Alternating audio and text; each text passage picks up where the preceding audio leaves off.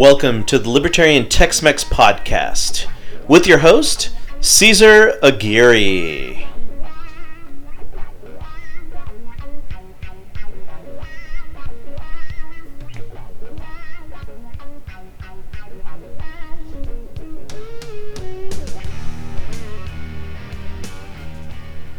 Hey everybody, what's up party people? I am back with a vengeance. No, I've been out and about, living life, living the dream, so to speak. Very much focusing on my my regular day work, professional work, and also a lot of great stuff going on in my personal life. On almost every level, right? I've been totally nerding out. Recently, Houston had Comic Palooza come by, so I totally got to nerd out. Unfortunately, not for the whole weekend because I have so much stuff going on. But I was there for a day, had a great time. Got on a couple of conferences where they have different topics. Got to see some great art, comic book collection. I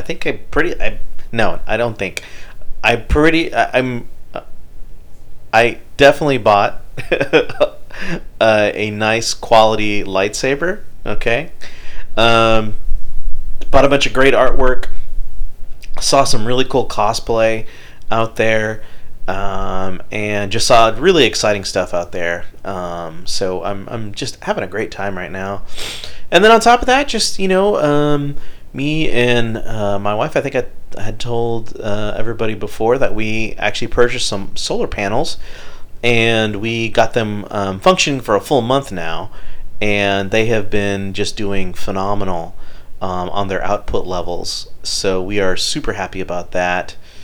And then on top of that, just some other personal things going on. A lot of great things going on. So really happy with life right now. Just a lot of growth, a lot of personal choices that everybody's making at different levels.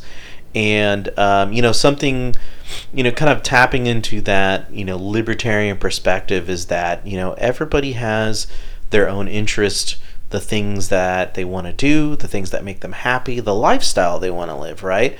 Some people want to live in a rural area. Some people want to live in a metropolitan area. Some people want to live in the suburbs, right? Some people want to live a super religious life. Some people don't want to live in a religious life at all. Some people want to enjoy the the nerd culture of Comic Palooza and comic books, So, and I think the really cool thing is, from a libertarian overall philosophical, political philosophy, is everybody should be able to live the life they want to, right? And for us as libertarians, and for me specifically, I feel like once you're not living, the cookie cutter or the copy and paste lifestyle that maybe others have, that you find your own niche in the things that you like and the things that you're interested in, and you do them, and you're not harming anybody, but you're enjoying it with other people, the things that you want to do, living the life you want. That is almost the ultimate happiness, right? And obviously you have that other dynamic of love, right? Love and happiness are kind of a dual thing, and not always do they overlap. But let's say maybe you want a family, and that's where you're going to develop your love. But also understanding the passions that you have as an individual person. The things that you like to do, the skills that you've gained. Those things that you have before you have a family and before you have children, and then you have to express that love to them. That is such a great imprint onto the things that, like I said, if you choose to have a family, those are great things you're going to be able to imprint onto them, is a passion and love for something beyond just, working and having kids, But then again, if there's some people out there that are just like, hey, I just want the basic life package. I just want a job. I want a kid. I want a nice home. That's pretty much it. I'm bare bones. Then, you know what, dude?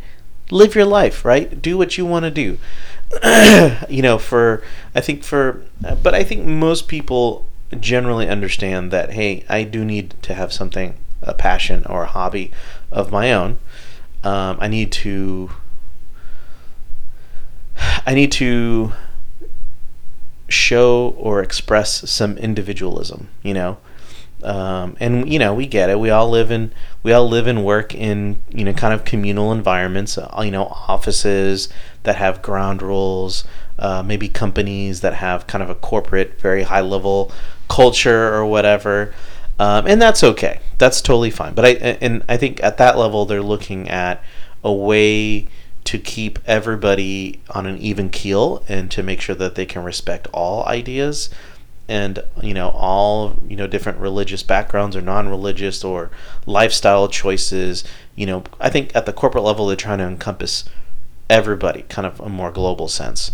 But then you as an individual, you have that choice to say, do I want to do this or that? These are the things I'm picking in my own individual life.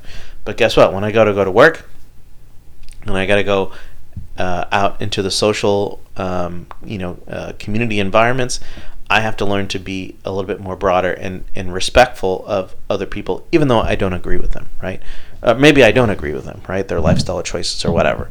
But I have to understand, at least at some individual level, that these are their choices, and I have to respect that choice right there. Even I was listening to Joe Rogan interview Tulsi Gabbard, who I think she's awesome, right? I don't agree with her 100%, but I think a lot of the stuff she says we for sure see eye to eye. And one of the things they were talking about is essentially our foreign policy, how we're essentially meddling in other people's business, even though we don't like it when people meddle with us. I mean, look how much drama is being created by the Russian probe, or this idea that the Russian government was trying to influence voters. I mean, not even in a clandestine, macabre, type of, manipulate the political system so Russia could take over. It was quite literally like Russia trolling the United States to see if it could influence people on social media, and guess what it did. But you know what? This is a total playbook from, the United States. I mean, we've been, influencing and manipulating governments all across the world for, decades, and more on an overt level, like not even just trolling people on social media in Venezuela, right? Like, we are quite literally inciting riots and, overthrowing rulers and stuff like that. So I think for me it's just a little bit hypocritical for voices in the government to kind of criticize that, even though we've been doing it probably the most in the best, sadly and tragically, the best way to manipulate the world, the global political scale, and then Russia is kind of clapping back, so to speak. And we're upset about it, instead of just saying, hey, maybe they were trying to troll us, but we need to be a little bit smarter, instead of trying to do a probe about, trying to unearth some weird, plot, some Manchurian candidate stuff. So anyways, but I mean, one of the interesting conversations they had, I haven't gone through all of it, but, essentially hearing about them talk about the fact that countries like Syria and other countries we've meddled with really just want to solve things out themselves, and not just Assad, but other rival opponents in their same country. Understand that feeling that they want to handle it themselves. They don't want outside influence. They want to handle this themselves. And for libertarians, we understand that quite succinctly, right? I think we understand that as,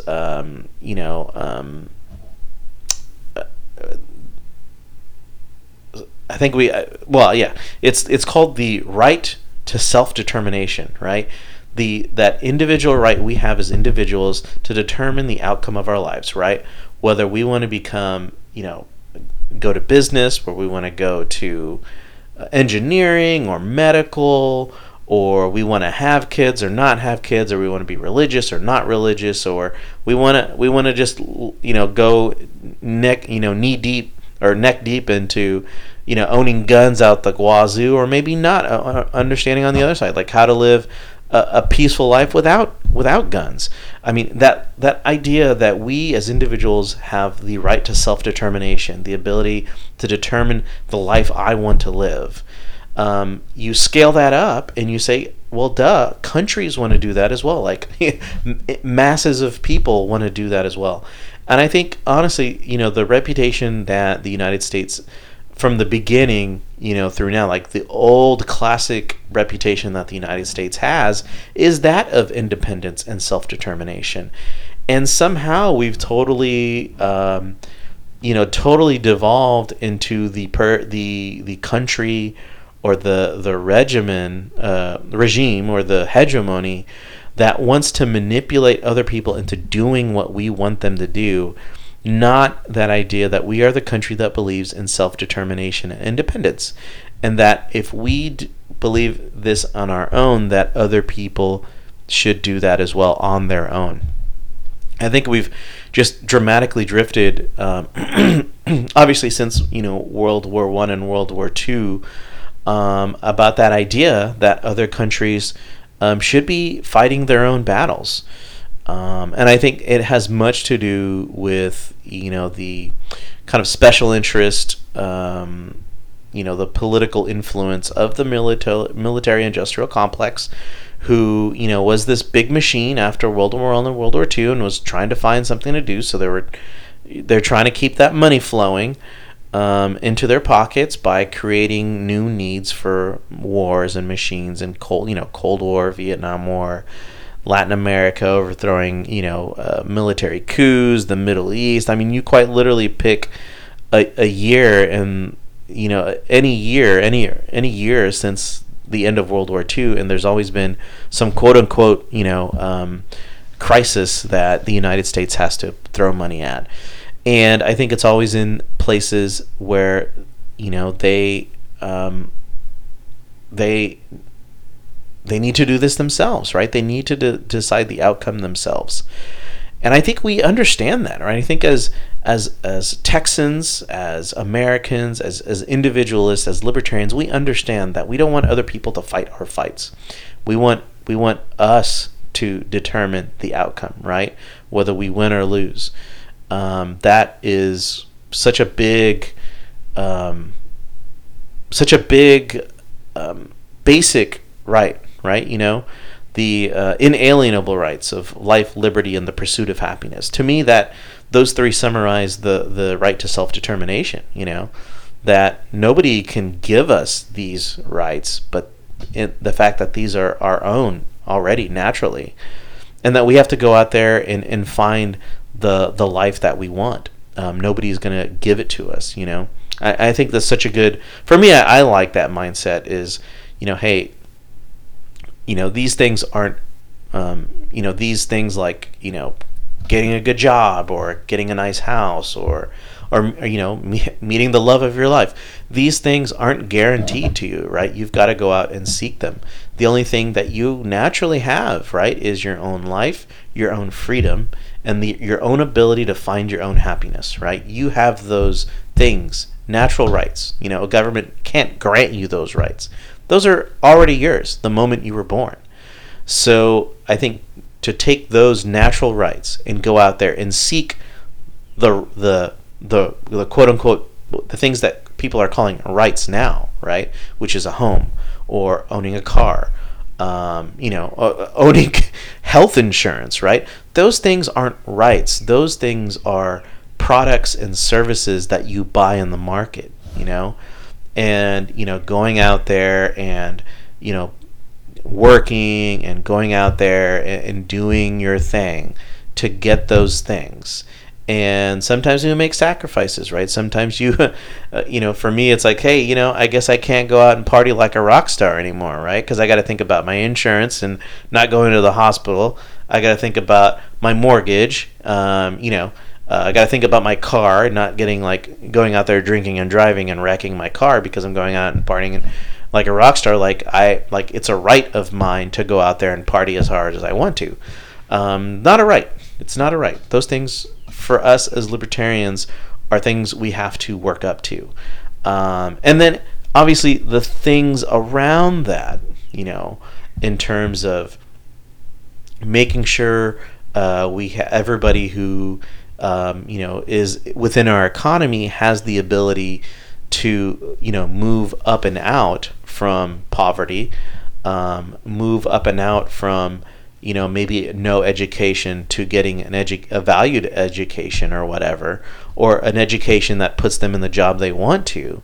Those types of freedom of mobility, of movement, is the thing that we should really be looking at in terms of a legal system, or we can call it even in the natural right, is the pursuit of happiness, right? The ability for somebody to come in fresh off the street, fresh off from another country, and being able to say, hey, if you come here and you go to school, you go to college, you get a job and you work, you're going to earn, right? You're going to be able to earn that car or that house, or an education for your kids, the freedom to not be to not be under some authoritarian in another country, right? That type of thing is so valued all around the world, and I think that was the prime reputation in the United States, is this country that believes in freedom and independence, and that if you are a person that knows that wants to work hard and is here to earn their keep, so to speak, then this is the place for you. And honestly, I mean, I know it's kind of internally, American to American, we talk about, kind of the the rich are getting richer, and that it's harder for people to earn a degree and get a decent job and et cetera like that. But I tell you what, the immigrants that are coming in, they don't have that problem, right? They're looking at our system of education and economy and going, are you saying all I have to do is become a doctor, an engineer, and I can make buku amount of money and just have any car I want to, or the job I want to, and my family can live safe, and I can take my kids to the greatest universities in the world? Done. Easy, right? Because I mean, if you look at the rates of immigrants of like Indian or like Indian or Chinese or Latin American, they're filling in that void on the economy of this huge need for engineers and medicine and medical, right, of doctors. The local American citizens have basically enjoyed such a boom in the economy that they just don't feel the need to fill in those like nuts and bolts jobs in the economy, and they're like, we got a little bit of room to wiggle. Let me be a painter or whatever. And again, I'm not dogging on artists, but for sure, I think if we were kind of old school, if we lived almost 200 years ago, if you think about the role of an artist, it was kind of a side thing, right? Like, you had your day job, like you had to be a carpenter or a business person, you had to sell something, like you had a day job that made you and earned you money, right? You had to keep living, and then on the side you'd be selling your art or your music or whatever it is. And so again, not to say that these things are not necessary, it's just we've evolved so much that now those artists and those extra things that give life color are now these things that you could actually focus in on full time. But what I was trying to say is, but still at that core, at that base of like necessary jobs, necessary labor, of engineers, mechanics, medical doctors, nurses, your first responders, right? Like firefighters, police officers, all those things that really make a society function on the reg. Like even business people, right? I think for me, not to be biased on my own job, but just regular people that work in mid-size, well, hell, small, mid, or even large companies that are just like, I'm an accountant or I'm a sales rep or whatever. I mean, these people work day to day, like they bust their tails to keep the economy and trade flowing. And this really helps us boost, in terms of product availability or financials, bringing money into the house. I think for me, there's always like teacher appreciation or, nurse appreciation or first responders appreciation. I think there should be some like business appreciation. The people that are just like working day to day to put, food on their plates, make their kids keep going to school and having backpacks and clothes and the day-to-day stuff that you don't ever get recognition for. And it's the hardest thing to do, right? It's so hard to just live a normal life, work day to day, incrementally, working through, whatever debts or issues you have, just working through it. And nobody ever says, hey, you know what, mom and dad, thanks for going to work every day, and thanks for earning that income, and thanks for, not making, crazy risks that we lose our money, but thanks for just taking your time and just working through your entire life. I really appreciate that. It's weird, isn't it? But you know what? It makes the economy going, man. It keeps us flowing. So anyways, but rewinding back to the self-determination thing, it's really such a vital, important part of the libertarian philosophy. And I think a lot of people miss it. I think a lot of times we are, chasing our own tails, going topic to topic, and thinking about what position, is the more libertarian position. But we're just kind of going one problem at a time, and we're not looking at general principle, right? We're not looking at that high level idea, and then going down and executing it and going, okay, does this apply in this situation or not? And if it doesn't, what's the gray area? What wiggle room is there to talk about that? Or even I would say, in the history of the United States and even Texas independence, the history for the United States, the American Revolution, we did get help from the French. It wasn't super intensive, but correct me if I have any historians out there, correct me if I'm wrong, but from what I've read, they obviously had people volunteer individually to come and help with the American Revolution, because obviously the French and English were always they were at war with each other.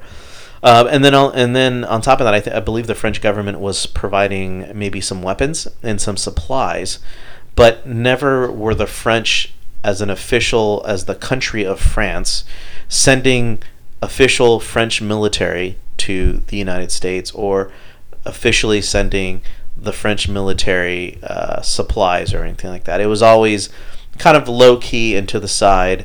The French were like, if you want to go out and fight the war with America, go ahead. We won't, consider you a traitor or anything like that, whatever, blah, blah, blah. And then, that's how they got involved, from my understanding, with the war with the Brits. And then obviously, a lot of historians do say that one of the prime reasons that the British conceded to the American Revolution was because they were also trying to fight a war with France. So, fighting a war on multiple fronts does do wear and tear, so they kind of realized that it was costing them a ton of money, a ton of resources, so it would just be easier to cut their losses and move on, type of thing. So there was that influence. But in terms of intervention, that the entire country of France didn't come to the United States and invade the United States and then fight the war for us, right? Completely off the table. But somehow our current our current foreign policy is just exactly that, right? We always like to go in, we always like to put our troops on their soil.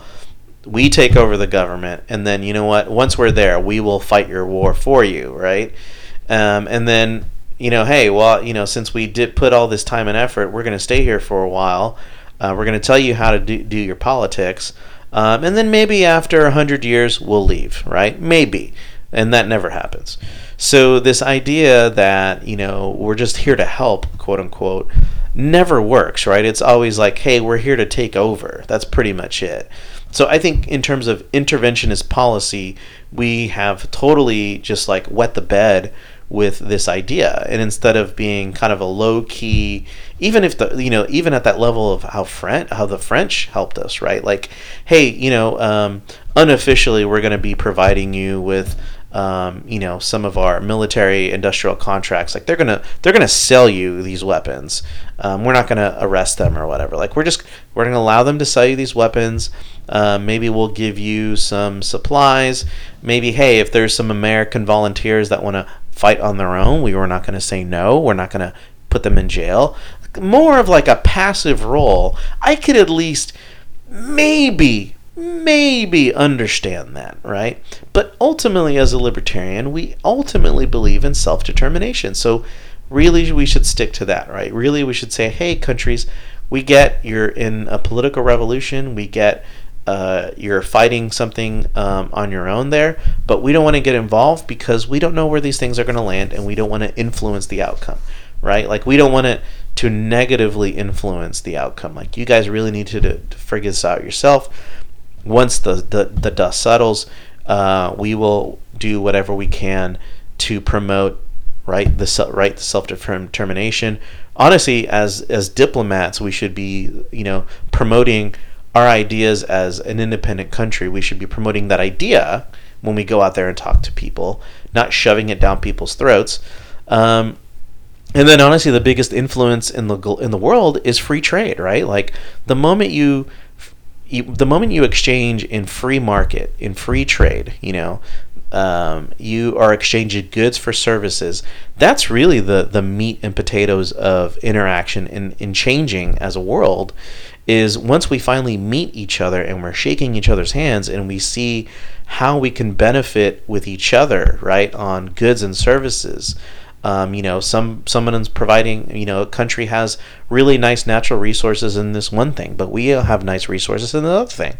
So can you buy this stuff and I'll buy your stuff, and we can do a market price, and then from there we're trading every day. Our operations people are interacting. We get new experiences. We understand, where we kind of are similar, and we understand where our differences are. And they're both good, they're both bad. We take what we want, right? That's ultimately what the free market is, right? Free market is not a myth. It's like quite literally the thing you do day to day. That's happening every day. You may or may not see it, right? But the moment you interchange with somebody and say, I want this service or this product, how much do you want for it? And they throw out a price, and and then you agree and you buy or whatever. That's free market, man. I mean, that's ultimately what the free market is, right? A buying or selling of products or services that people are willing to do with each other. Now, we get it. There's all these things about, regulation and laws and things that keep people from getting like screwed over from, bad products or bad services. Totally get that. That can be another topic altogether about how effective those things are. But for now, that the general concept of free trade and free market is out there, and it's happening day to day, right? The global trade economy is, much bigger than your domestic economy now. And especially in the United States, specifically in Houston, the global market is one of our biggest economies. In Texas, but in Houston, it's the prime economy, right? We're always buying and selling oil and gas, energy. It's the Houston. If you didn't know, the Port of Houston is one of the biggest ports in the United States. I mean, not just oil and gas, even though that's one of the big ones, but a lot of your products get dropped off here from all these different countries. So Houston has always been a really cool, really nice center of international trade and international cooperation. But then it also still has a local root of being Texan, and I think it's really great. Growing up here in Houston is a really good dualistic view on things. That like obviously you have your local view, but then you also have this understanding of the internationalism, and its role in how you see those things. But anyways, going back to the self-determination issue, not only do we have to understand how this is done in a foreign policy situation, but also, the big thing that a lot of people are talking about now is, states that are doing full ban on abortions, and they're completely overstepping the Supreme Court. Supreme Court ruling from a long time ago, Roe versus Wade, and now they are really challenging the Supreme Court in that decision. Ultimately, I think it's a political move that they're trying to push it to the Supreme Court to change their minds. But I think abortion is one of the hottest topics we have in the United States, and not that it's maybe depending on who you are, it could be or it could not be, but it's a pretty divisive topic in the United States, for sure. I mean, I know, and I think just to give you some perspective, I know many other countries, including European ones, including very progressive ones, still have very restrictive laws on abortion. So I think the fact that that here in the United States, it's still partially legal, and we're debating the merit of it versus should we have it or not, I think is a good step in the right direction, but it still needs to be talked about. It still needs to be discussed. And understanding, I think, for us, I saw, I didn't listen to it, but I wish I did. But it's from the podcast We Are Libertarian. They did a podcast on the abortion debate, a reasonable, calm discussion on abortion. Was basically two libertarians. One was pro-life, one is pro-choice, and I didn't get to listen to all of it. I'm still getting through it, but I think it was great. The idea is great in the sense that we need to start having normal, reasonable discussions versus the kind of dramatic, overly emotional ones. In terms of someone's calling you a baby killer, and then you're calling the other person the Gestapo or the Nazis or whatever. These type of over the top arguments really need to die down, and we need to understand it from a little bit more of a structural, logical level of, what are the reasons for pro-life? What are the reasons for pro-choice? Understanding, that it's not always a black and white issue. It has a lot of gray area.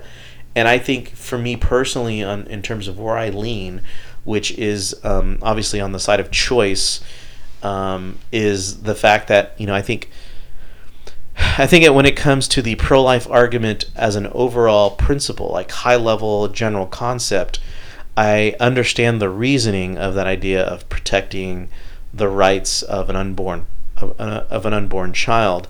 But then when we go down to the individual circumstances and we see how it's not only about that, but maybe it could be about the survivability of the mother, or maybe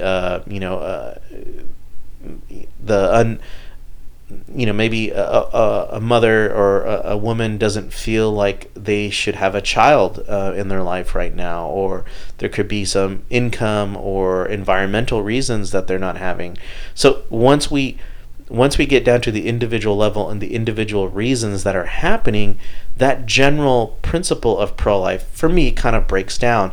And so I would rather err on the side of choice and allow more individuals to decide the outcome of their own life when it comes to that topic, versus having a full-out ban.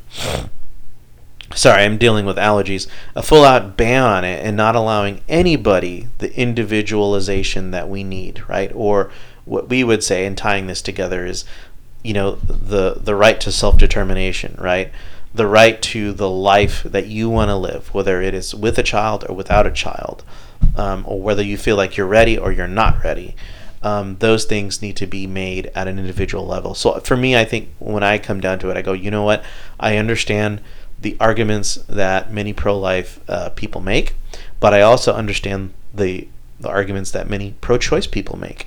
And for me, I would rather err on the side of choice and let people continue to make individual choices based off of this, while we tackle those issues that maybe we could deal with, and reduce that. Or maybe on the other side is like, instead of, and this is kind of a joke recently, is like, if whether you're a liberal or a conservative or progressive or a conservative, you're kind of saying whatever I don't like is banned, and whatever I do like, everybody should have, whether you're a conservative or a progressive. So why are we always so quick to ban things on a legal basis? If it's something that you're very passionate about, whether it is protecting the rights of children, or whether it's protecting the rights of a mother, why not try to go out there and convince people, show them a good argument. Let's talk about it. Let me convince you on an individual personal level to do or not to do, versus forcing and shoving your ideas down people's throats by legally making them do or do not, So I think, for me, I think it always comes down to, if you really believe in it, if you really believe in pro-life, or you really believe that everybody should be pro-choice, go out there and convince people. Go out there and talk to people, your family, your friends, your community, and go out there and make the case, and fight the good fight at the ground level, at the grassroots level. If you're a really pro-life person, you don't want people to have an abortion, then go out there and talk to your family. Go out there and talk to your church. Make them put a commitment or a vow to never have an abortion, that type of, or whatever it is, right? Whatever it is, but at least you're working on the individual level and not this mass ban level that very often, and more often than not, it just goes completely wrong, right? And it's not because the idea is bad. We get it, we understand that idea, those ideas. It's just the execution of it is very terrible, right? And it doesn't apply to everybody. Circumstances are very different, and that's when it comes down to the individual level. Whether it's legal or not, people are going to make their own decision.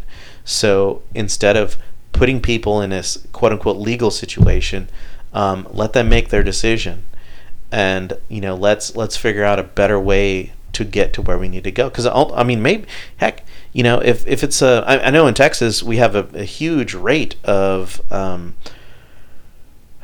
like teen pregnancy, and I'm wondering, I'm not doing I haven't done the statistics here, of those number of girls that are getting pregnant at teenage age, how many of them are having abortions, right? And if they are, then maybe we should talk about sex education, or talking to our kids about safe sex, because there is a lot of good studies to say that states and areas that do have a good sex education or safe sex practices, talking to their kids about safe sex, usually have a great reduction in unwanted pregnancies.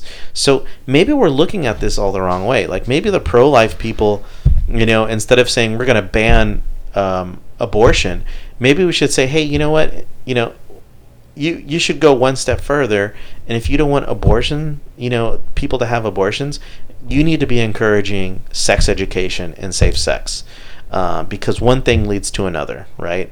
So if you really want to hit the root of it and reduce the amount of abortions that are happening, teach your kids and tell your schools to teach sex education and really strongly encourage that, right? Because if they're practicing safe sex, they're not going to have kids, right? They're not going to get pregnant. So you'll be able to eliminate the abortion problem from a logical, structural level, versus just fighting things at their face value. You're looking at it from the root, what's really causing this. And I can tell you, in Texas for sure, the teen pregnancy rate is one of the highest in the nations. I'm not sure about the abortion rate compared to the rest of the United States, but I would safely say that if our abortion rate is high in Texas and our teen pregnancy rate is high also, I know for sure it's because of the lack of sex education. So if you want to reduce your abortion rates and you want to reduce your teen pregnancy rates, so this would be the easiest way. And then guess what? When a teenager doesn't get pregnant, guess what they'll be able to do when they finish high school? Go to college, get a job, earn income, and then they can have a family like a normal, like an average person, right? So there's nothing wrong with saying, hey, if you're really, pro-life, why don't you focus on sex education? Because then you solve the pro-life issue, and then you also solve the issue of all these kids who don't even finish high school, or they don't go to college, so their earning income is very low, and then they have to deal with raising a child with very low income. Maybe they have to get on social services. It's just like it's like a domino effect when it comes to this sex education thing.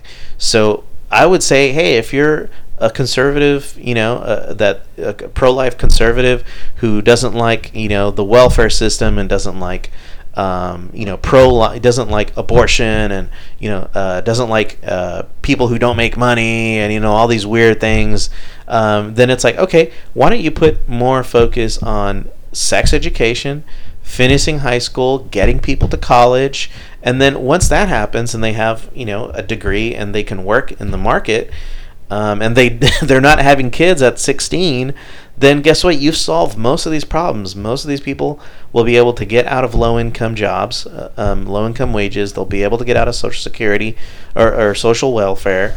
They won't have an abortion. Like all those things that you're so worried about could easily be solved if you just put a little bit more focus on sex education, getting people to pass high school, and then getting them into college. Because I think once you do most of those things, you could solve a lot of your problems that conservatives really whine about. So anyways, but I think ultimately for libertarians, it's always going to be about the right to self-determination. And you could take it both ways, right? You could say it's the mother's right to self-determination on her own life. And then you can also say it's the child's right to self-determine if they want to live, right? They won't be able to self-determine until they're born and until they're 18, so to speak, right? Young adults. So you could take it both ways. But I think for me as an individual, I don't like to say pro-choice, even though I think technically I am as a libertarian. Like I believe in choice, like at almost everything. I think the people who use the phrase pro-choice aren't really pro-choice, right? If somebody says like I'm pro-choice, and then you're like, oh, okay, are you for drugs or against drugs? Like, are you for countries fighting their own wars or intervening? Are you for the free market or no free market? Like, once you say somebody's like, no, I don't mean free market, we should have regulation. No, I don't mean, countries should fight their own wars. I think we should intervene when they're having problems. Once they start chipping away at that quote-unquote choice, then you realize you're not pro-choice. You're just pro-abortion, right? And the same thing with pro-life. These people saying, well, we're fighting for the rights of this unborn children. Like, okay, if you're pro-life, do you protect the lives of, illegal immigrants? Do you protect the lives of, civilians in a war zone that we're dropping bombs on? Do you believe in the life, the environmental protection, like, clean waters and, trash and, the toxicity of the environment? Like, that's a life on its own. Are you environmental protection? Are you about letting illegal immigrants in and taking care of them? Like, there's more on the social side of taking care of life, but then you always get to like, no, we don't want illegals. We want to fight wars. We want the environment to handle itself, type of thing. Like, they're not protecting life. They're not pro-life. They're anti-abortion, right? So I think it always boils down to euphemisms, right? They're not really pro-life. They're not really pro-choice. You're anti-abortion or you're pro-abortion. That's pretty much what it comes down to. You're everything else you believe as a pro-life person is not pro-life, and then everything you believe as a pro-choice person is not about choice. So don't use that term because you don't mean it, right? That's where I fall on that. But I think me as a person, as a libertarian, I understand the arguments of pro-life. I understand those, and then I also understand the arguments of pro-choice. And the only way they're going to coexist together is by allowing people the option on their own to either you personally don't have an abortion, or you personally do get an abortion. And I think when it comes to convincing people to go one way or the other, you as an individual, you as a free market person, have to go out there and convince people to do it. We should not be using laws and bans to make people do certain things. For me, I feel like that's where I kind of lean on that one. So, anyways, I'm going to cut this one short today. I just wanted to reach out to everybody and say, hey, that I'm still alive and kicking. I'm really just enjoying life right now. There's so much going on. Life is booming. I guess it's kind of like, hat in hand with springtime. Everything's growing. There's a lot of things going on. There's so many great things. If you're living in Texas right now, I mean, springtime is obviously the time when we just explode with a lot of activity. So a lot of concerts, a lot of great events, a lot of outdoors. We're going to be just enjoying it here for now. If you know me, and me and my wife, we don't have currently don't have any kids, but we are planning on have some soon. So I think we're going to kind of enjoy as much as we can until that happens. And then once we do, we'll be able to share all that love and all that passion and other things that we have with our kids, and be able to pass on that to them. So anyways, again, keep rocking the free world out there. Hope everybody is living their best life, as the youths say. Living your best life, living your own truth, and we'll see you next time.